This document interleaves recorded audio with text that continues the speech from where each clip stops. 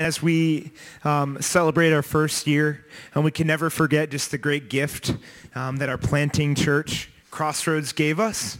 And this morning we get to celebrate that as we did a little flip-flop, you could say, where we sent Ken to Crossroads and we brought Rod here.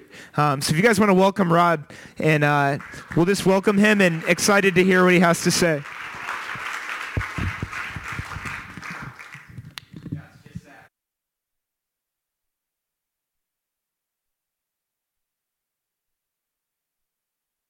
Bringing that now to your church. Okay. Honored to be here. Exciting to just see what God's already doing in this church. You guys are 1 year old now, right?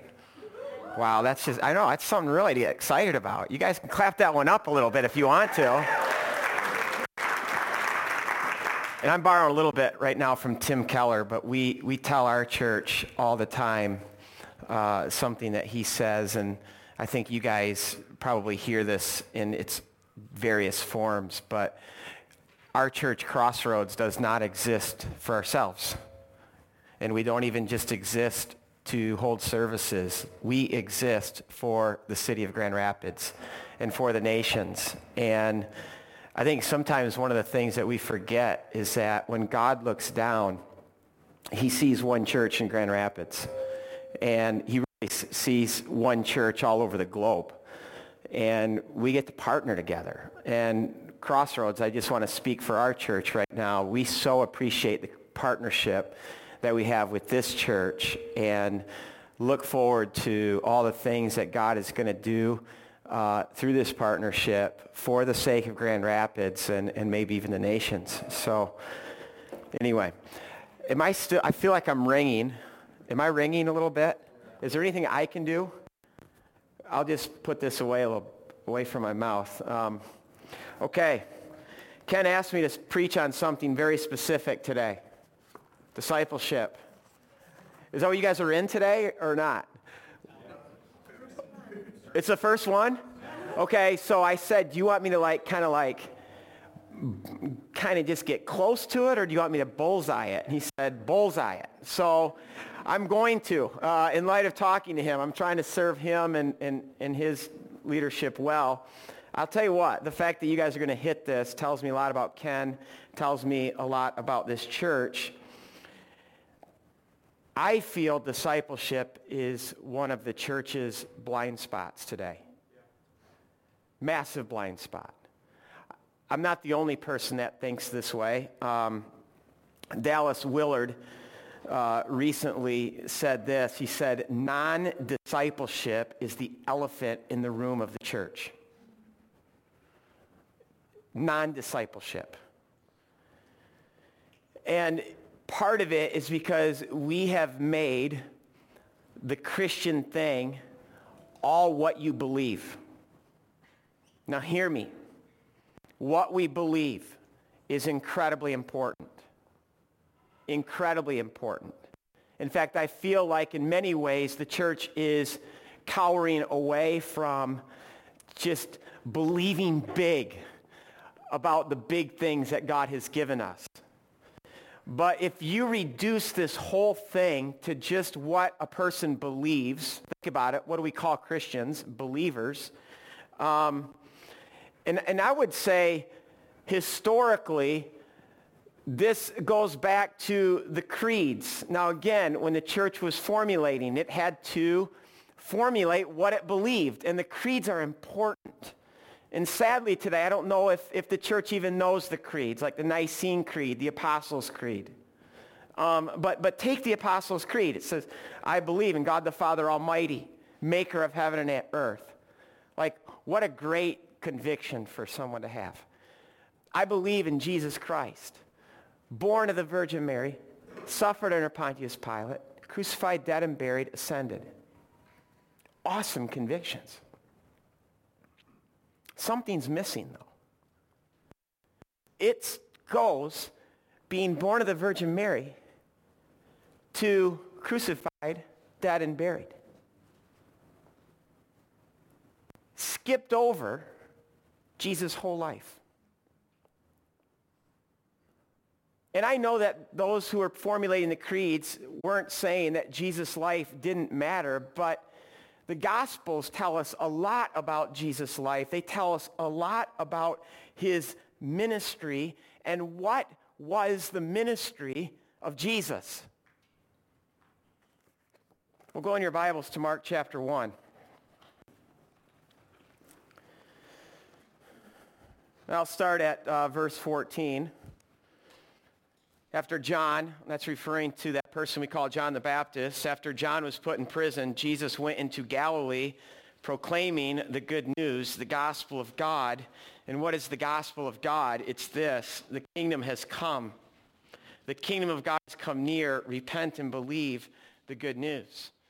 I mean, that is the message of Jesus. Everywhere he went, he is preaching this message of the kingdom of heaven. The kingdom of heaven is the awesome news that, behold, God is making all things new. New creation. God's reign is breaking into the chaos of our world and bringing shalom, making things new. And that starts with us.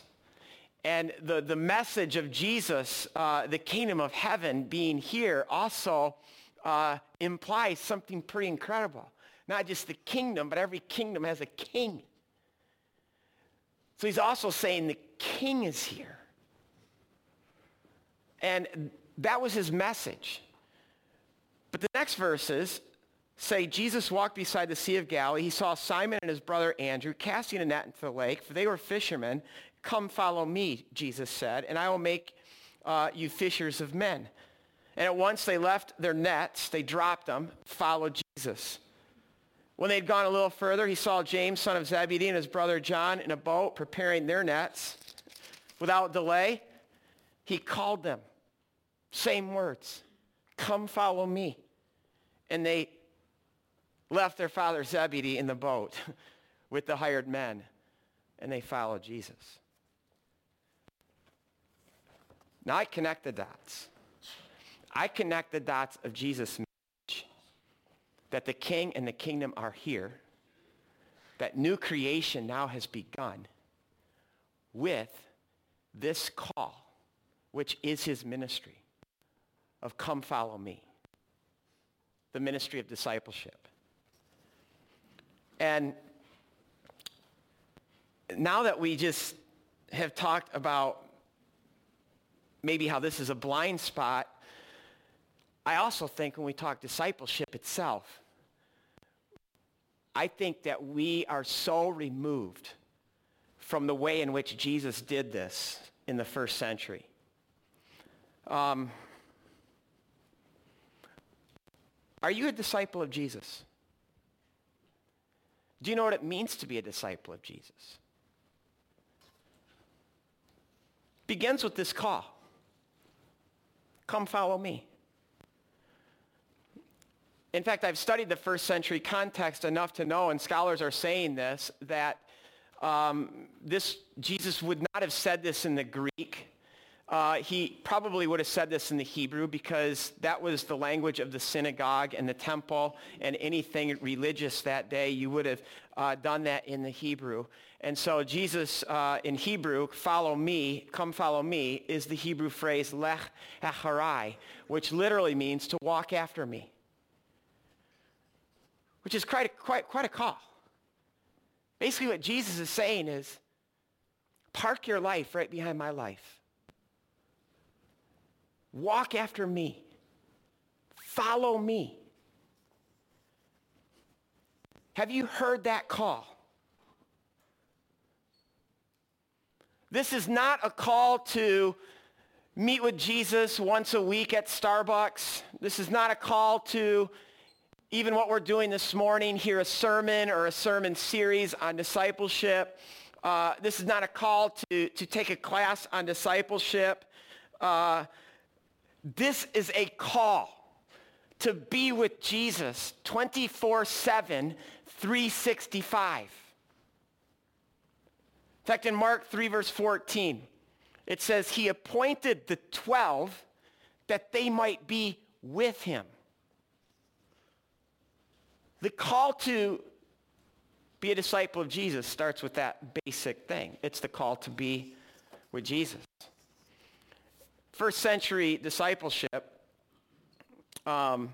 which, by the way, a rabbi with disciples, which is what Jesus is stepping into, is not unique to Jesus. In fact, some of the scholars that I really trust who study the life of Jesus, the ministry of Jesus, the Gospels that we have, Matthew, Mark, Luke, and John, in light of his first century context, say that during the time of Jesus, there were hundreds of rabbis who had disciples. Galilee was a hotbed for this.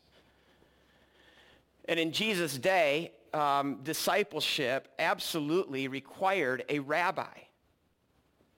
You couldn't be a disciple without having a rabbi. Now, what's a rabbi? Well, a rabbi would be a mentor, a teacher, a coach, a father, a spiritual mother, a spiritual father. And they were the ones who taught their disciples how to walk. Because that's how ancients saw life. They saw life as a walk. And they saw this whole thing of walking as something that was lost in the Garden of Eden. The thing that most defined Adam and Eve's existence in the Garden of Eden is that they walked. They walked with God in the cool of the day. And when they walked away from God and they lost the garden and they lost God, they also lost how to walk. God's first words to Abraham were, Lech Lecha, get up and start walking. I'm going to teach the human race how to walk again. And so because the ancients saw life as a walk, in this walk, they said, I need to know where to walk and I need to know how to walk. Which means I need two things. I need the right path, because as we know, there's all kinds of paths that a person can choose, and the ancients understood that there is a path that will bring life to the full, but it's narrow. And that the broad path would lead to destruction. This is why they love what they call Torah, which we call the Bible, God's Word. They loved it because God's Word is actually God's instruction on the path that we are called to walk. So many verses like Psalm 119 where it says, your word is a lamp to my feet. It's a light to my path. So the way to know God's path was to know God's word, which is why they set their mind and their heart to knowing this so they could walk it. But not only do I need a right path, I also need someone who is in front of me, not just to inspire me, but someone who has learned God's path, who's walking that path with total commitment. That's what a rabbi was in the first century. It was someone who devoted their life to knowing God, to finding God's path through the text, and then walking that path out with total commitment. And then they had the guts to say to other people, come follow me. Walk after me as I walk out the path that God has called me to walk. Jesus came to the world to be many things. He is the Lord. He came to be a savior. He came to be a friend. Have you ever stopped to think about the fact that Jesus also came to the world to be a rabbi? In fact, I think this is the genius of Jesus' movement, because what he was as a rabbi is he reproduced himself in just a few people, which means his movement didn't end with his death. It only got started because the few who got behind Jesus and learned to walk like Jesus and walk the path that Jesus walked, it changed the whole world. It changed it. And you can ask, well, how did they do that? And my answer to that is simple. They took Jesus' mandate pretty seriously, where Jesus said, I now want you to go into all the world, and I want you to make disciples. I want you to teach them how to walk the way I showed you how to walk. In fact, listen to one of Jesus' disciples, John. John writes this in 1 John 2, verse 6. He says, if anyone is in Christ, or some of your translations says, if anyone abides in Christ, he must walk as Jesus walked. Must walk as Jesus walked. How are you walking? Are you a disciple? Listen to Paul, who kind of joins the ranks of the apostles a little bit later, but he gets on page with them in terms of their mission. He writes to a small community of disciples in Corinth, and he says, walk after me as I walk after Christ. And we kind of think, wow, that's a little bit of an arrogant statement. No, it's not. That is a disciple-making statement. That is a statement that a disciple who has found Christ, who is committed to knowing Christ and knowing his path and walking that path, can say, follow me as I follow Christ. Have you said that to anybody?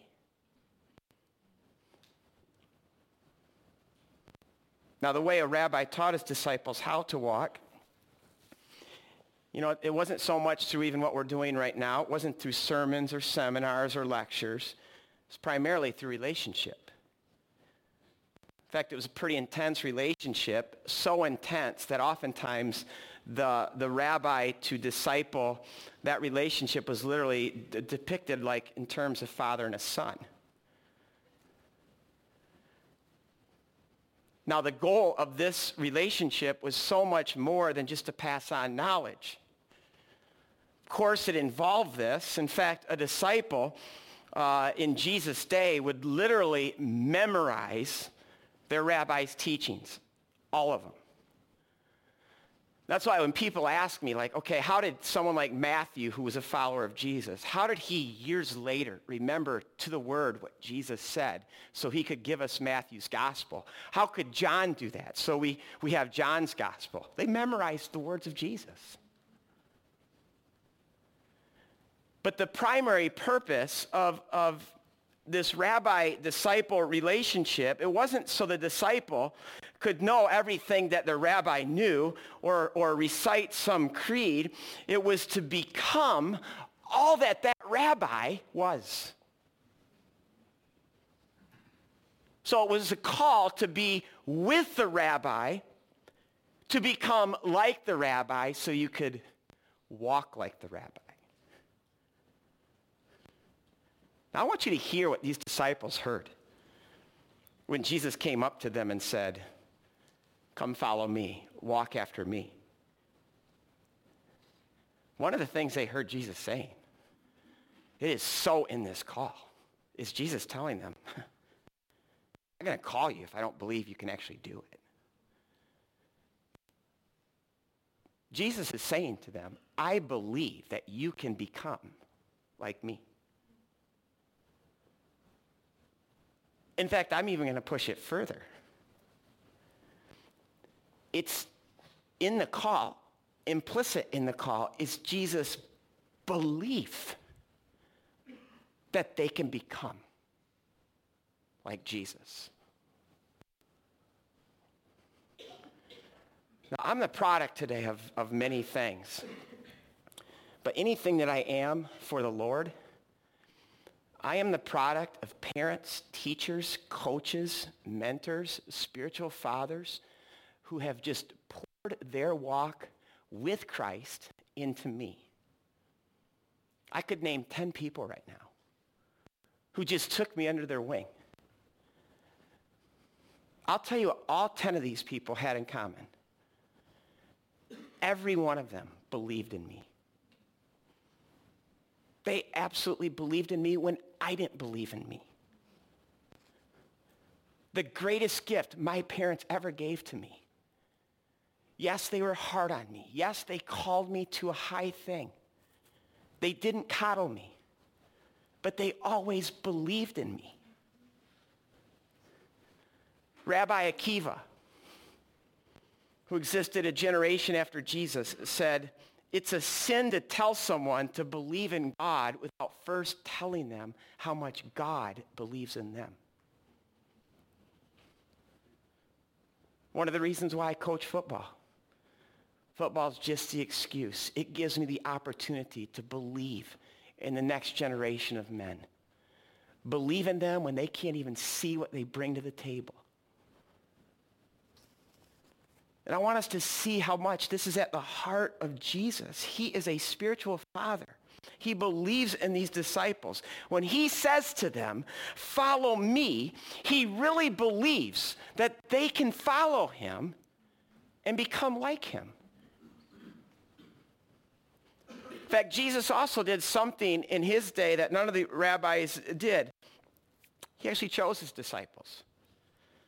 With all the other rabbis, they would have prospective disciples come to them, maybe the same way someone would pick a school today and just hoping that they could get in, especially with these famous rabbis.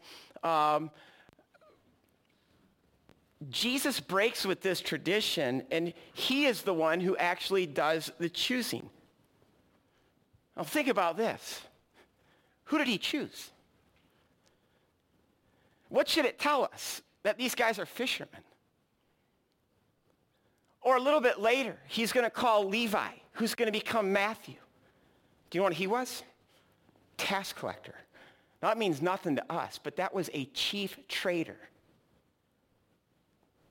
He would have had the label chief of sinners. Now, I don't know what was going on in Peter's life, but when Jesus called him, and you read about this in Luke chapter 5,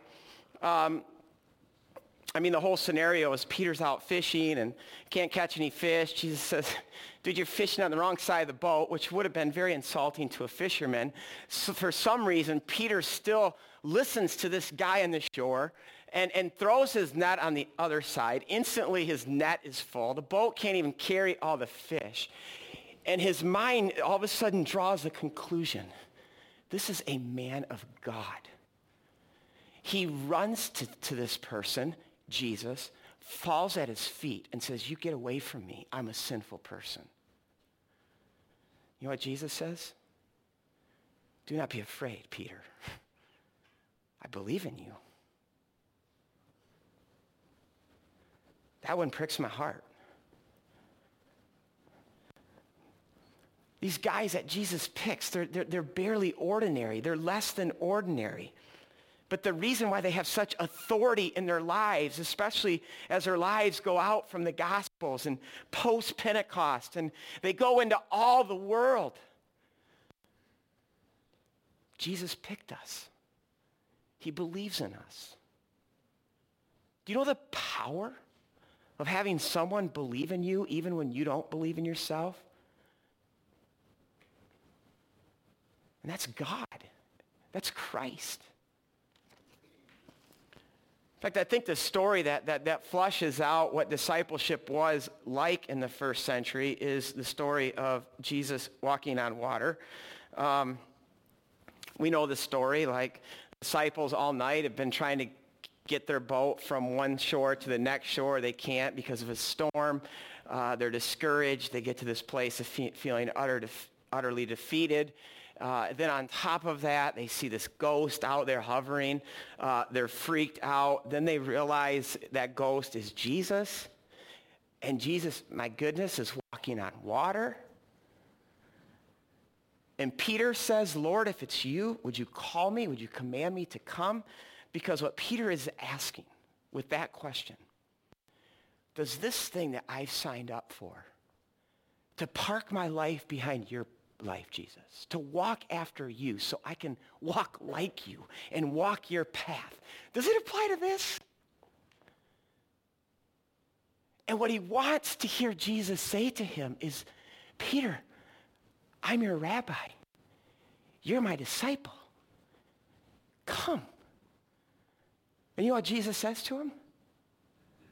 Come, Peter. First word that Peter ever heard Jesus say to him. Come, lecha harai, walk after me. Come, Peter. And Peter gets out of the boat. And here's something we forget. There are two people that we know of who ever walked on water. One is Jesus. The other is Peter. And he's walking. And then the text says he began to sink. And why did he sink? He took his eye off Jesus. And Jesus at that moment says, oh, you of little faith, why did you doubt, Peter?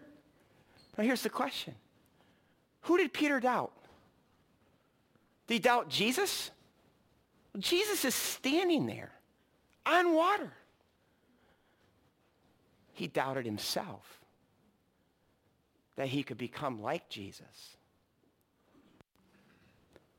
And I know this is where I find myself, and I think this is where so many of us find ourselves to be today, is there's so little thinking today amongst Christians, believers, that we can actually become like Jesus. Now, I'm not talking about becoming like Jesus in this self-righteous, arrogant sense. And I'm not even talking about the power of positive thinking or the power of positive reinforcement. That's not what we're talking about here. I'm talking about the fact that when Jesus said,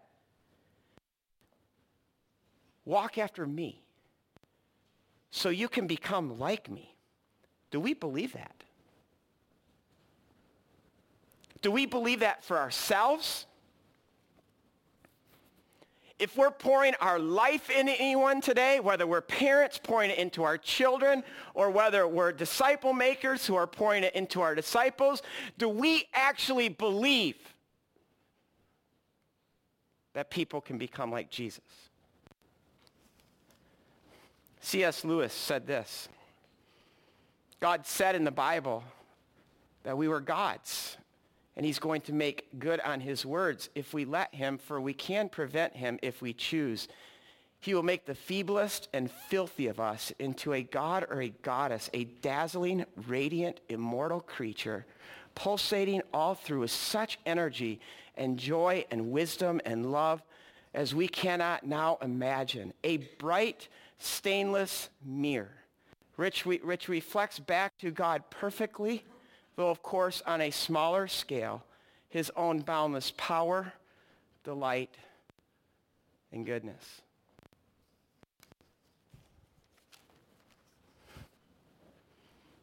This perfect reflection of God. That's what Adam and Eve were made to be.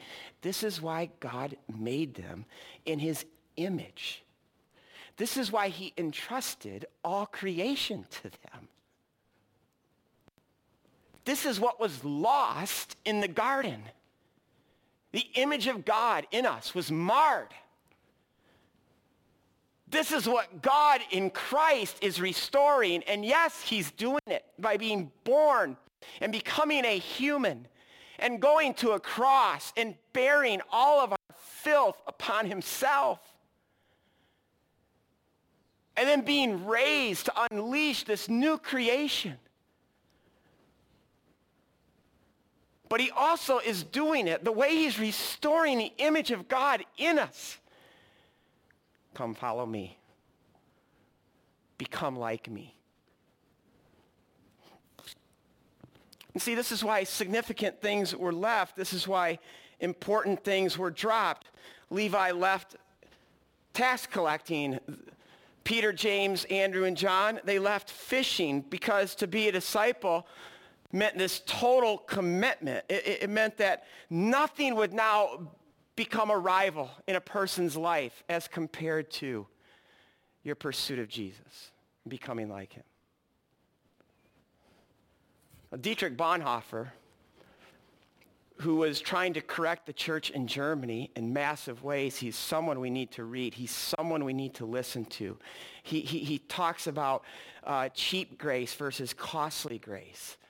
Even wrote a whole book on the cost of discipleship. He says the call of Jesus begins with the call to abandon all attachments to the world. Not abandon the world. We're to be in the world. But it's the call to abandon all of our attachments to the world.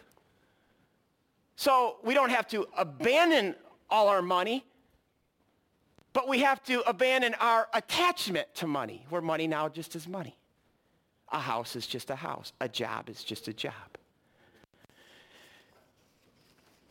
Now listen, this idea of abandoning our attachments to the world pretty much goes against everything that we've been taught. I mean, our world screams at us that what we are to do is gain the world.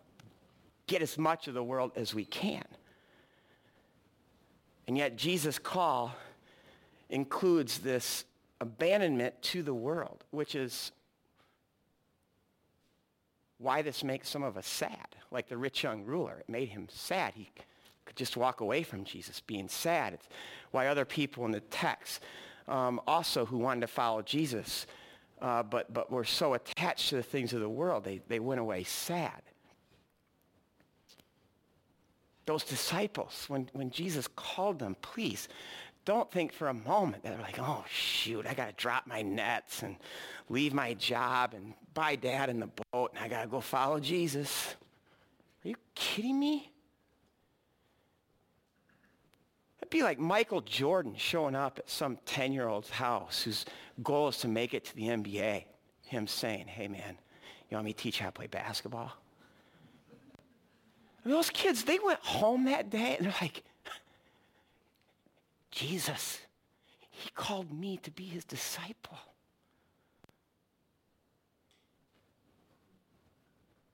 And see, the reason why we can give up anything is because we find something worth more than the thing we're giving up. This is why a disciple can abandon all worldly attachments, is because they have found something worth losing everything for. This is why all these first century idioms were developed to describe this close relationship between a rabbi and a disciple. Idioms like to sit at someone's feet or to drink in their words thirstily. My favorite is to be covered in their dust. You're going to park your life so close to this person. You're going to be right behind them, and as they're walking and kicking up the dust, you're going to be covered with it. Have you heard this call? I'm not saying it has to be something audible. The call is still the same. You heard Jesus call you to come follow him? Are you a disciple today? How badly do you want him? How much time do you spend with him? Who's in your life right now? Who's ahead of you that you're parked behind? See, this is where I think we're just missing it. We have people striving to be disciples with no rabbi, no mentor, no coach, no spiritual father, no spiritual mother, which is why so many are just left to figure out on their own what this Christian thing is all about. And then we wonder why there's so few disciples. You cannot be a disciple unless you have a rabbi, a coach, a disciple maker, a spiritual father, a spiritual mother in your life. And yes, this absolutely begins with Jesus. And we need to find Jesus where he is. He is in the book. We have these gospels. But he's from cover to cover in the book. It's here where he shows us how to walk. He shows us the path to walk. And we learn that his walk is radical as compared to the world. The path that he walks as compared to the world too, it's radical. It's the complete opposite of the world. The world says go up, Jesus says go down. The world says you need to get a life and find a life, and Jesus says no, you need to lose your life. You need to give up your life. The world says you need to love yourself. Jesus says, no, you don't. You need to deny yourself. You need to lose yourself so you can actually love God and love others as yourself. The world says, blessed are the rich and the famous. Jesus says, blessed are the poor and the powerless. Are you following him? Are you becoming like him? As much as we need Jesus, I think we need Pauls in our life, people who can look at us and say, walk after me as I walk after Christ. This is why Paul exhorts the elders. He says, you guys need to have lives worth emulating. You need to be able to teach this, impart it to the next generation who can impart it to others. That's why the Psalms always say, let one generation declare the praises of God to the next generation. That's why in Titus 2, Paul exhorts the women, the older women, to pour their lives into the younger women. This needs to be the substance and the guts of a church. It can't just be a stage and an audience on a Sunday morning. Dawson Trotman, one of my heroes, I think his question that he asked decades ago is just as valid today. He asked, where are your men? Where are your women who have a passion for God, who have a passion for God's word, who have a passion for taking it in, living it out? Where are they?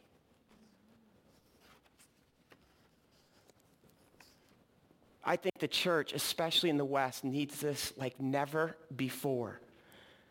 Because never before has the church in the West had more in terms of buildings, resources, programs, books, schools, all this political posturing. I mean, billions of dollars have been spent on these things, and yet, in my opinion, the church has never been so impotent. Ask yourself, is the church a force today in Grand Rapids?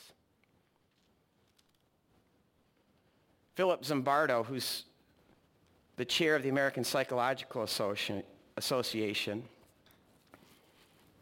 not a Christian, wrote a book called The Demise of Guys, where he sounds the alarm on how the proliferation of video games and pornography has taken out a whole generation of young men who no longer have basic social skills. They have an inability to enter meaningful relationships, and they lack purpose and direction. He says the average young person will spend 10,000 hours gaming by age 21. To make this mean something to us, the average college student, it will take half that time, 4,800 hours, to earn a bachelor's degree. And listen, this isn't just to pick on young men. To some degree, we're all wasting our lives.